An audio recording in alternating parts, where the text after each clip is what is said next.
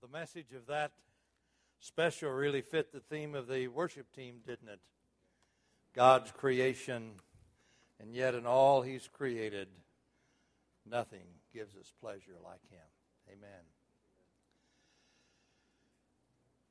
Jesus was well into the second year of His ministry. He was busy in a campaign in Galilee, having left Judea. And when we look at the gospel accounts, it is somewhat difficult to arrange the chronology of this particular season of the life of Christ. But when we attempt to do so, then this is what seems to come forth. Jesus was walking along in a peripatetic ministry and teaching,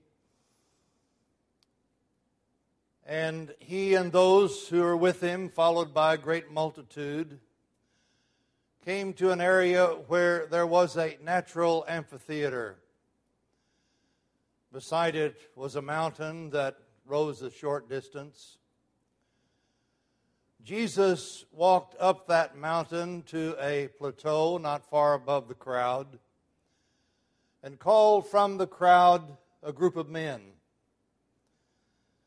And then He left them and He climbed the mountain and spent the night in prayer.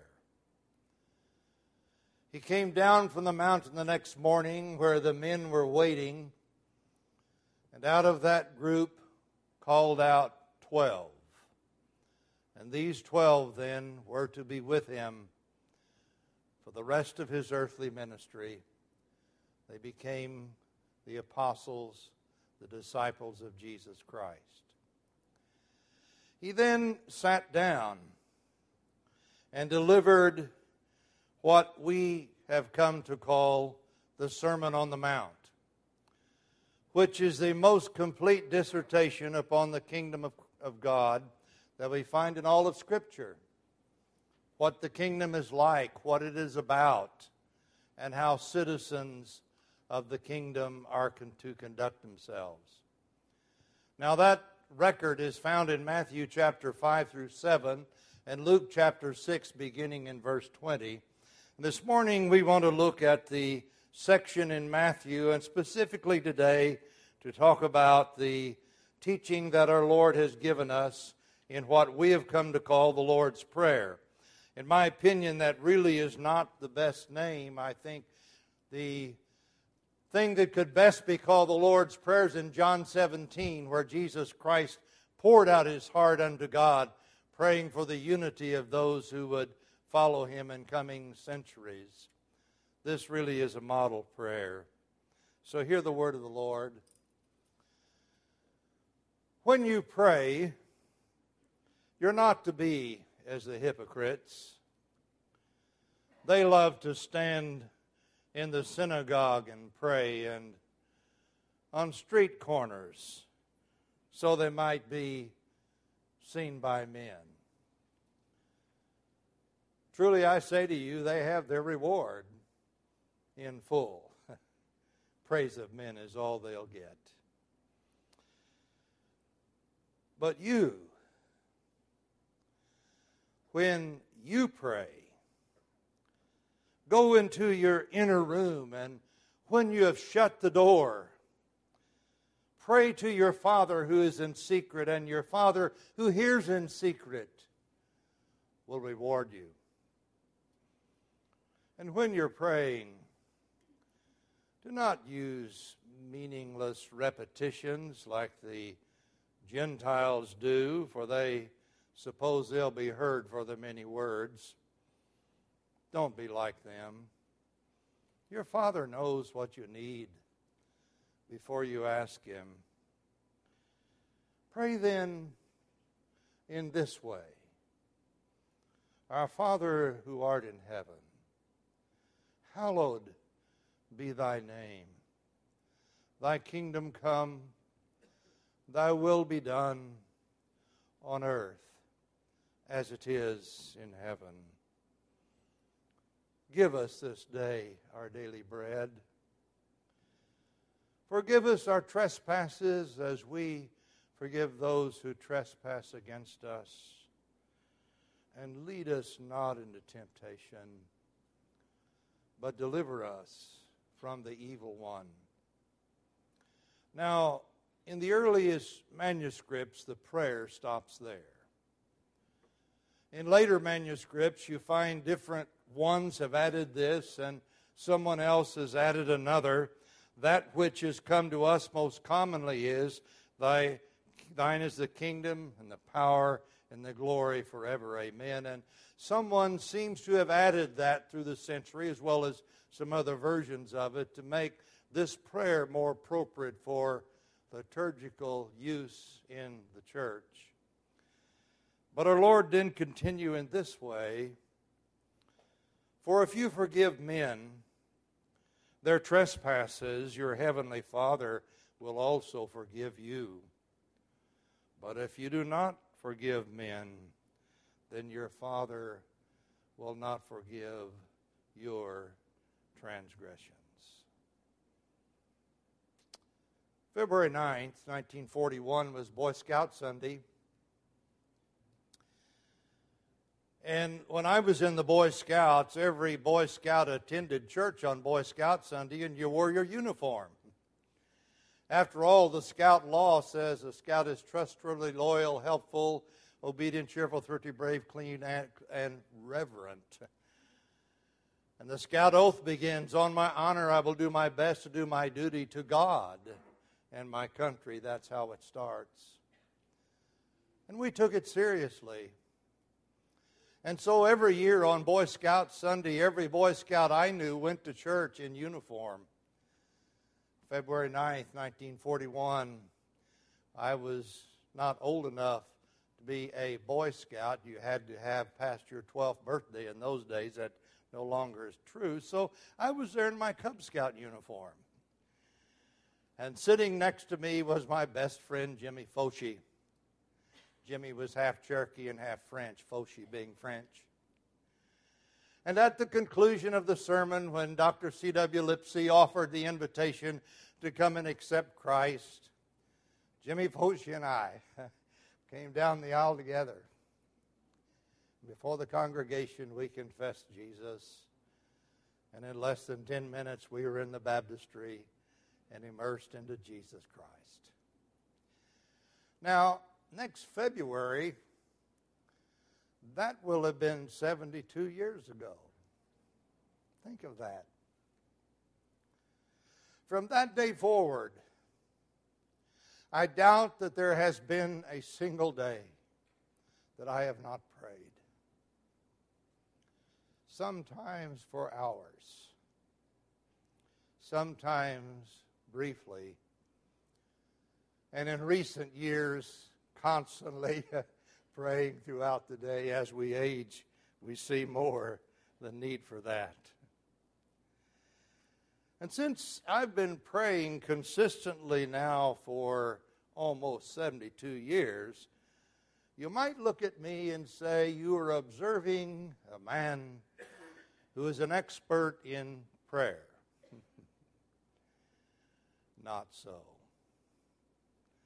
Even though I have studied prayer, even though I've written papers and studies on prayer, and I've been praying faithfully every day for almost 72 years, prayer to me is still a mystery. I know it is real, and it is life, but what a mystery. Some of you probably saw the movie Bruce the Almighty. You remember Bruce was complaining to God about the way he was handling things, and God said, try it for a while. And one of the first things that happened to Bruce was he couldn't stand all these voices that were coming, all of these prayers. Oh, I wonder, here's a mystery. How can I, in my bedroom at 4:30 in the morning, be praying to God at the same time a million other people are doing it, and God hears me? How is that possible? What a mystery. The Apostle Paul was doing the will of God. He was traveling, putting his life on the line, going through shipwreck and being beaten and imprisoned, and even best friends turning against him, faithfully serving God, led by the Holy Spirit every place he went. And yet, he wrote to the Ephesians, "Pray that I can be bold." And then he wrote, "You have helped me by your prayers." How could their prayers have made any difference? God knew what he was doing. God was anointing him. God was using him. And yet, you have helped me by your prayers. I stand today amazed at the mystery of prayer. But I know it's real. Now, what we have in these verses, of course, is a dissertation on prayer, but it is not a complete dissertation on prayer. It is a very simple dissertation on prayer. For example, there are some things that are missing. Paul said that we should make our requests known to God with thanksgiving, and we've just finished the Thanksgiving season. Thanksgiving is nowhere to be found in this prayer. It just isn't there. Paul urged us in Ephesians 5:18 to make intercession for the saints. You don't find intercession in this prayer. It is not a complete dissertation on the topic of prayer. And yet this very simple model of prayer has a lot to say to us this morning. Let's hear what the Lord has to say to us. First, he addresses the wrong motive for a public prayer. When you pray, do not be as the hypocrites are, who love to stand and pray in the synagogue and on street corners in order to be seen of men. Public prayer is difficult. Difficult even when approached for the right reason. When someone stands on Sunday morning and prays the congregational prayer, that person really is in the role of a priest. Because a priest is one who approaches God in behalf of the people. He brings the offering in the Old Testament. He brings the people's prayers. He offers the incense in the Old Testament. And so anytime a man or woman stands and prays a public prayer for the congregation, that person is in the role of a priest. He is taking something from the people unto God. I don't know about you. That sounds scary. What a responsibility to stand before God and be the people's spokesman to the Lord of the universe. It's very difficult to pray a public prayer without being aware of the fact that you have a bunch of folks hearing what you're saying, and you have to fight the tendency to not make speeches, but just to speak to God in behalf of the people. This warning that Jesus gives also fits what he says about fasting. Don't do it just to be seen. Don't just give benevolent gifts to be seen, but let all of this be done unto the Lord. And then he says, don't use meaningless repetitions. Now notice he first says, don't be like hypocrites. And then he says, don't be like the Gentiles. Now the Gentiles believe that they could fatigue the gods. The Romans called it fatigere Deus. They could fatigue the gods, wear them out by all these words they kept putting before them. And so the God would say, you've worn me out so you can have what you want. That was the belief of the pagans, the Gentiles. Jesus said, don't be like that. But how does that jibe with Luke 18? which tells us to again and again and again come to God. How does that jibe with Paul's exhortation, 1 Thessalonians 5:17, pray without ceasing? How does that jibe with the many scriptural records of those who pray, cry out to God night and day? Paul speaks of the widows who do that. He said he did that for the Thessalonians. He said he did that for Timothy. How does this exhortation, don't keep pouring all these words toward heaven, how does that fit these exhortations? Does this statement of Jesus in Matthew 6 mean that we should not cry out to God over and over again? Does it mean, as some teach today, we should pray once and never again because to pray more than once expresses lack of faith? No, it doesn't mean that. Because of the scriptural examples and exhortations we just cited, it cannot mean that. What does it mean?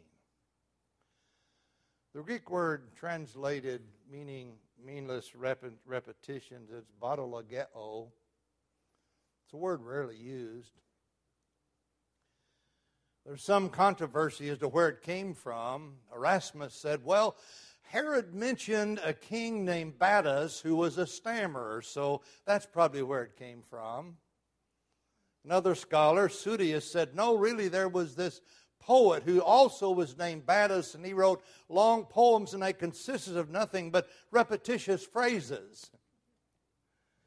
Most scholars today believe it is onomatopoeic, which means it sounds like what it means, the way a stammerer would stammer, bado, bado, bado, bado.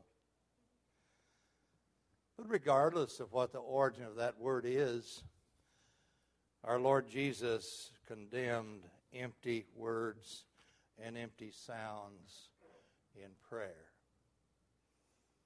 Think of the Buddhist prayer wheel. You know, I went online just out of curiosity as I was thinking about this sermon, and I found that you could buy a Buddhist prayer wheel for either $39 or $1,500. I don't know if the $1,500 does more.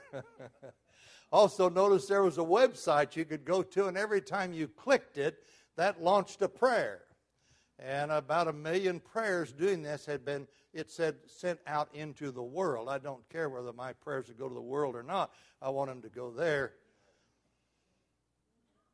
I've heard some criticize the Roman Catholic practice of saying Aves over and over again, saying Paternosters over and over again as being condemned here.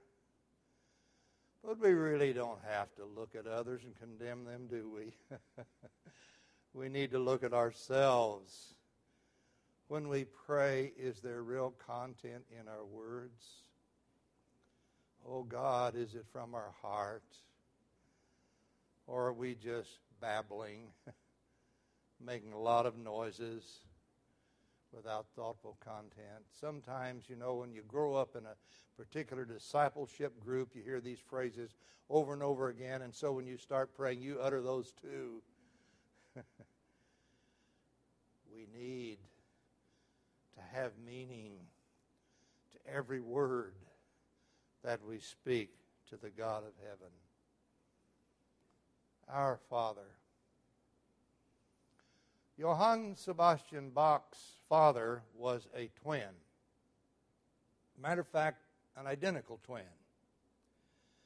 And this man and his brother looked so much alike that when they were together, their wives could not tell them apart, except for some garment they might have on. But Johann's mother said once the baby was born, from then on, she had no trouble identifying her husband. He was the one little Johann Sebastian called Papa.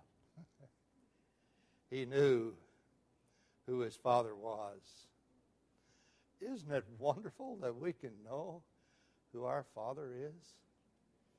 The relationship with our Heavenly Father is real. It is alive. Once we come to Christ, the Holy Spirit dwells within us, and there is that experiential knowledge of our Father. Interestingly, every New Testament prayer is always addressed to the Father. Now, in the Jesus movement, the pattern arose of praying to Jesus. You do not find any prayers prayed to Jesus. Matter of fact, the only time Jesus is ever addressed is when he appears in a vision, so it's natural to speak to him. Stephen, when he was killed, he saw the Lord and said, Lord, lay not up this sin to their charge. Paul on the road to Damascus, Saul rather, when the Lord appeared to him, he spoke to him. John the Revelator in chapter 1, Jesus the glorified Lord appeared. He spoke to him. Now it's possible when Peter was upon the rooftop in Joppa and these animals were let down in a sheet, he saw this vision and the voice said, Arise, Peter, take and eat. And Peter said, Lord, I've never eaten anything unclean. Was he talking to God the Father or to Jesus? I don't know, because the term Lord in Acts 4 is applied to God the Father. So what does Lord mean? I don't know. But the point is this. New Testament prayer is always prayed to God the Father. Papa, the one to whom we turn. What do fathers do? Fathers provide for their children. Fathers instruct their children. Fathers discipline their children. Fathers bless their children. And earthly fathers sometimes grieve because they do not have in their possession the money or funds needed to care for their children. Our Heavenly Father has no such lack, does he? Praise his name. Not every man who begets a child is a father. He may just be a stud. A father loves his children. You know, I couldn't stand babies when I was younger, till Jimmy was born, my firstborn, and something happened. And to this day, when I see a baby, there's something happens because God has given me a father's heart. I'm not inclined to pick them up and kiss them. Not a politician. But there's something about a father's heart toward a child.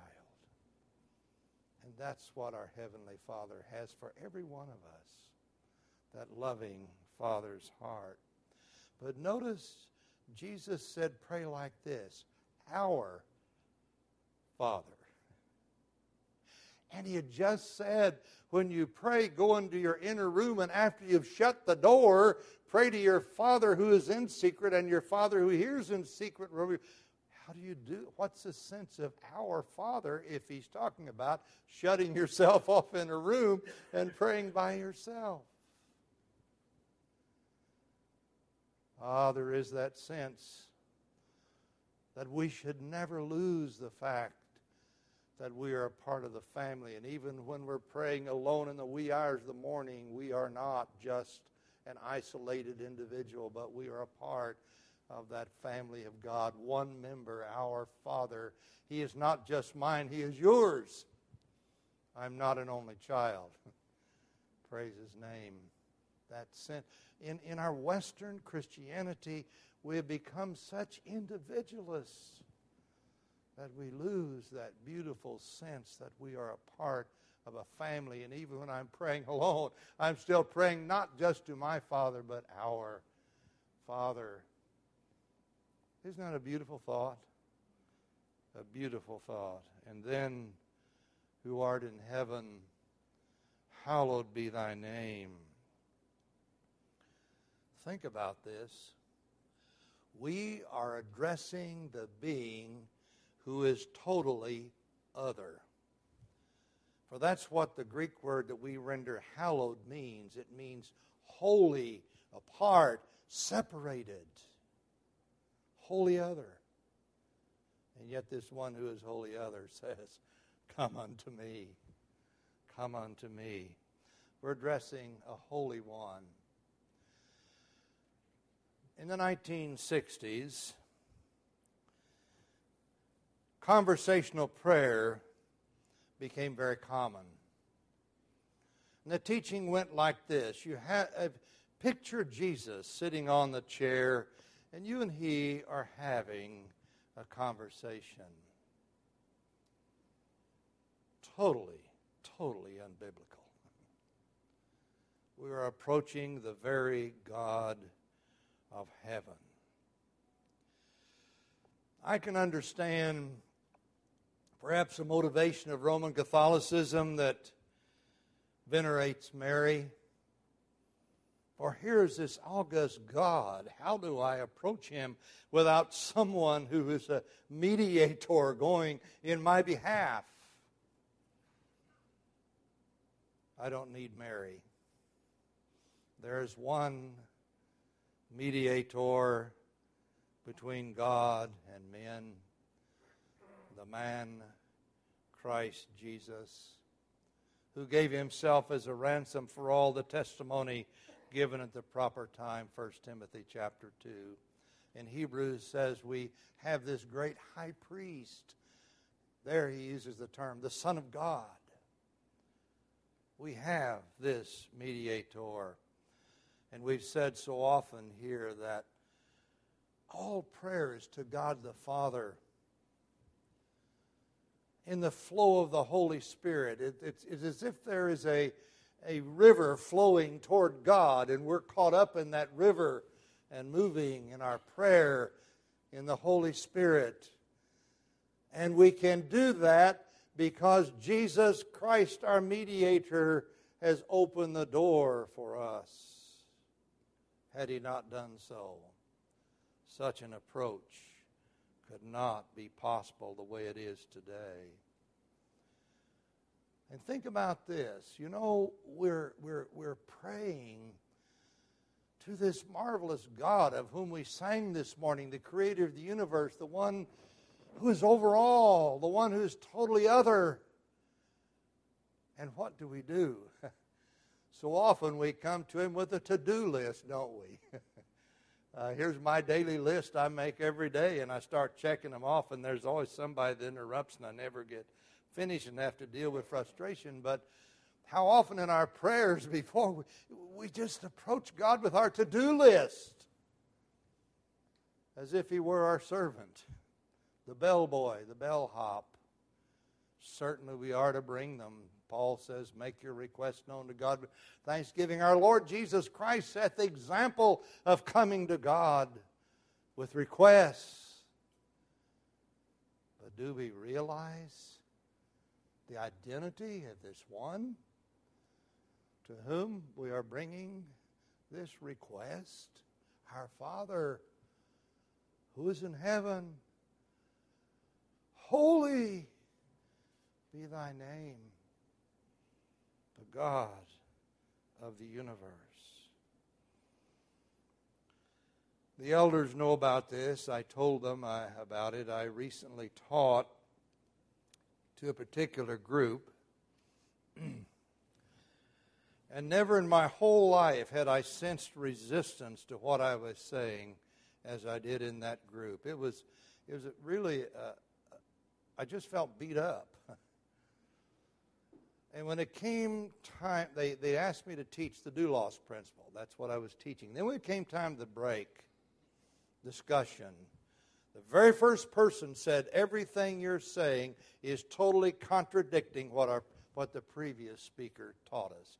Somebody else had spoken for 2.5 hours. He said we should demand things from God. And I said, I would never demand something from God. And immediately a lady on my right said, we should never pray thy will be done. Oh, what hubris. We're approaching the God of the universe. Oh Lord, thy kingdom come, thy will be done on earth as it is in heaven. Order my steps. Wherever the King rules, that is his kingdom. Please rule in my heart. Please rule in our church. Please rule in our city. Thy kingdom come, thy will be done in earth as it is in heaven. Give us this day our daily bread. It's interesting, the Greek says, in essence, give us today's bread today. Isn't that something? It means, I trust you. I trust you. I'm not going to fill my cupboard because you just may not be reliable. I may fill my cupboard, but it's not because I don't trust you, my God. Now, this doesn't mean we're supposed to sit down and say, okay, Lord, open up heaven and pour it out. Proverbs 6:6-11, go to the ant, O sluggard. Observe her ways and be wise, which having no chief officer or ruler, prepares her food in the summer, gathers her provision in the harvest. How long will you lie down, O sluggard? When will you rise from sleep, little slumber, little folding of the hands to rest? Your poverty will come in like a vagabond, and your need will rise like an armed man. That's the Bible. Paul wrote to the Thessalonians, 1 Thessalonians 12, make it your ambition to lead a quiet life, attend to your own business, work with your hands just as we commanded you, so that you'll behave properly toward outsiders and not be in need.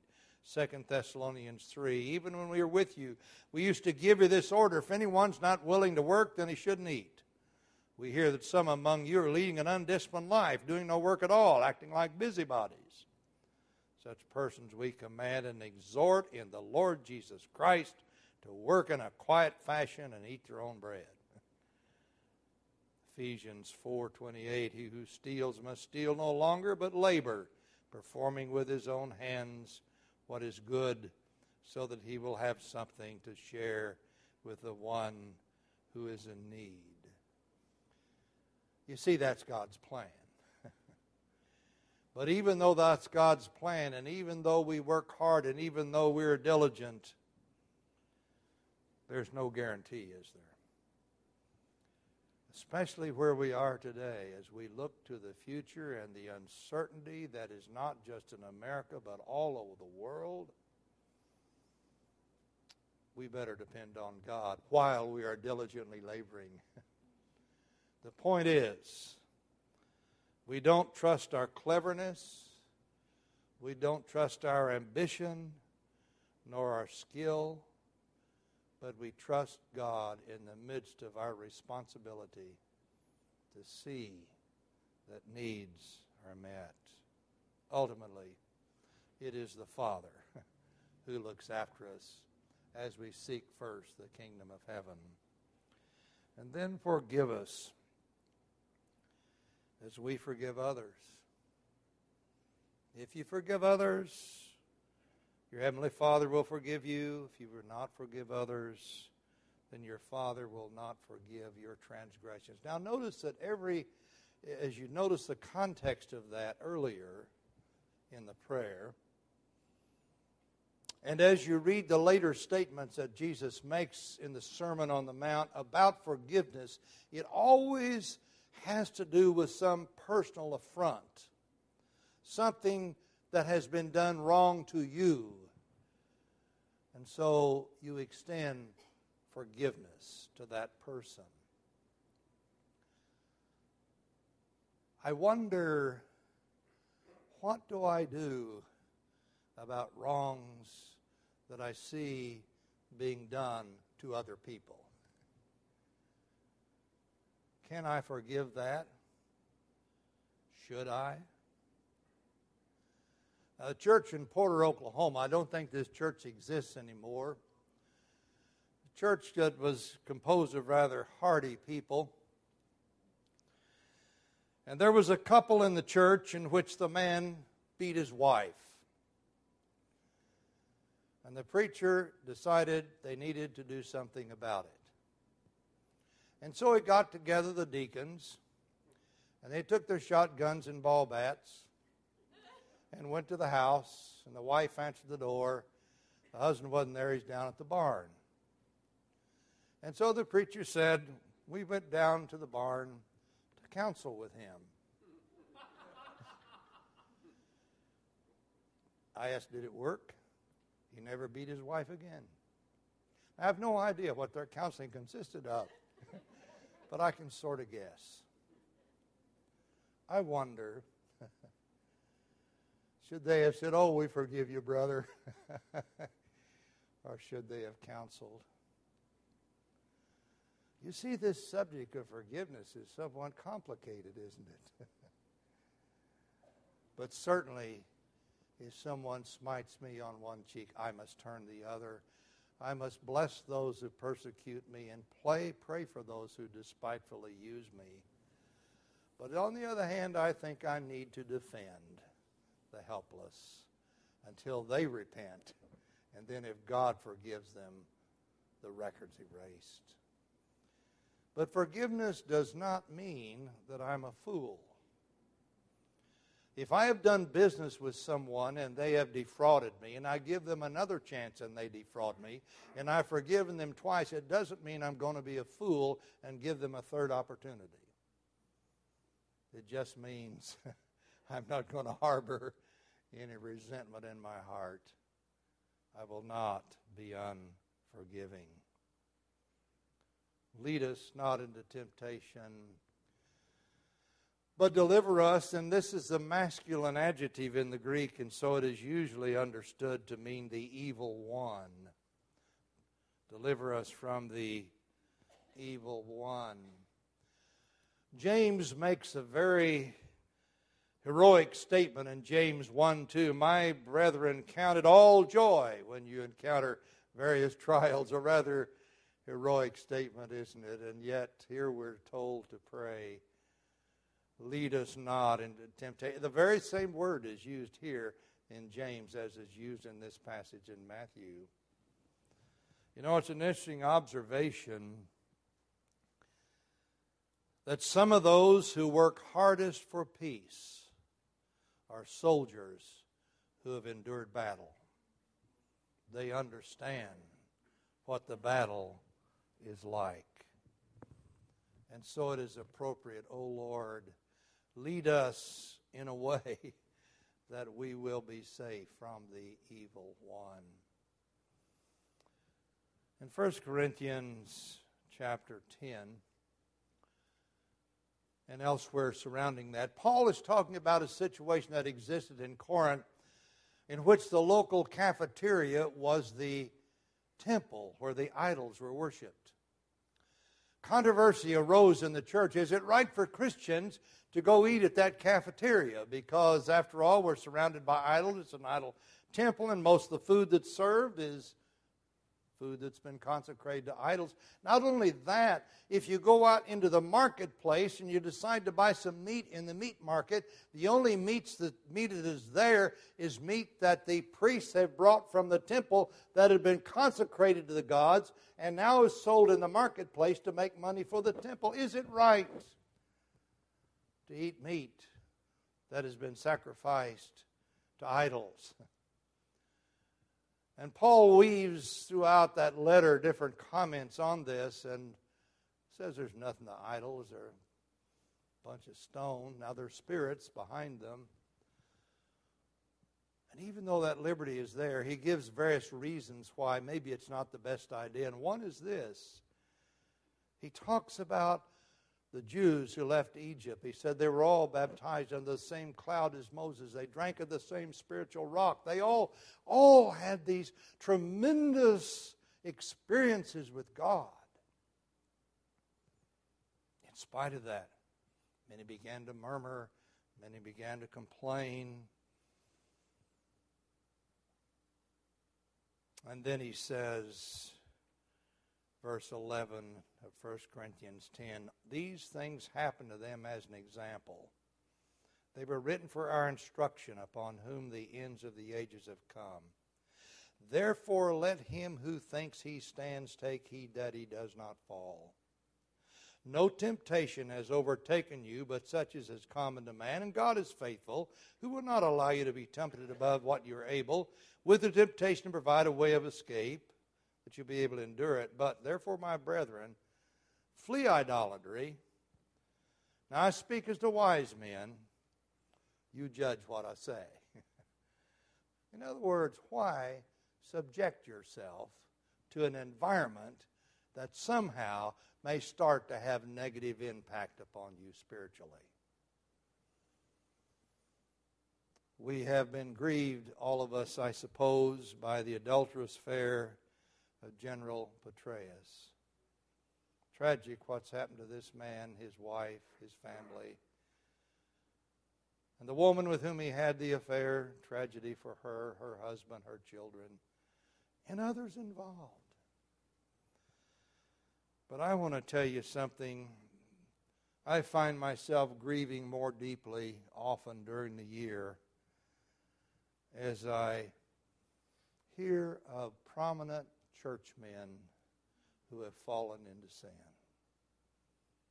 And let me tell you, I hear of many you don't hear about. Tragic. Some sexual sin, some greed, financial sin. Let him who thinketh he standeth take heed lest he fall. In no bombastic way walk into the battle where you know the devil has a chance to pull you down. Oh Lord, lead us in a way that we will not be subject to the evil one. Let's stand this morning and let's close by reciting together that model prayer, including the addition. Our Father, who art in heaven, hallowed be thy name. Thy kingdom come, thy will be done on earth as it is in heaven. Give us this day our daily bread, and forgive us our trespasses as we forgive those who trespass against us. And lead us not into temptation. For thine is the kingdom and the power and the glory forever. Amen. Thanks, Jim. You can remain standing. We appreciate the word, brother.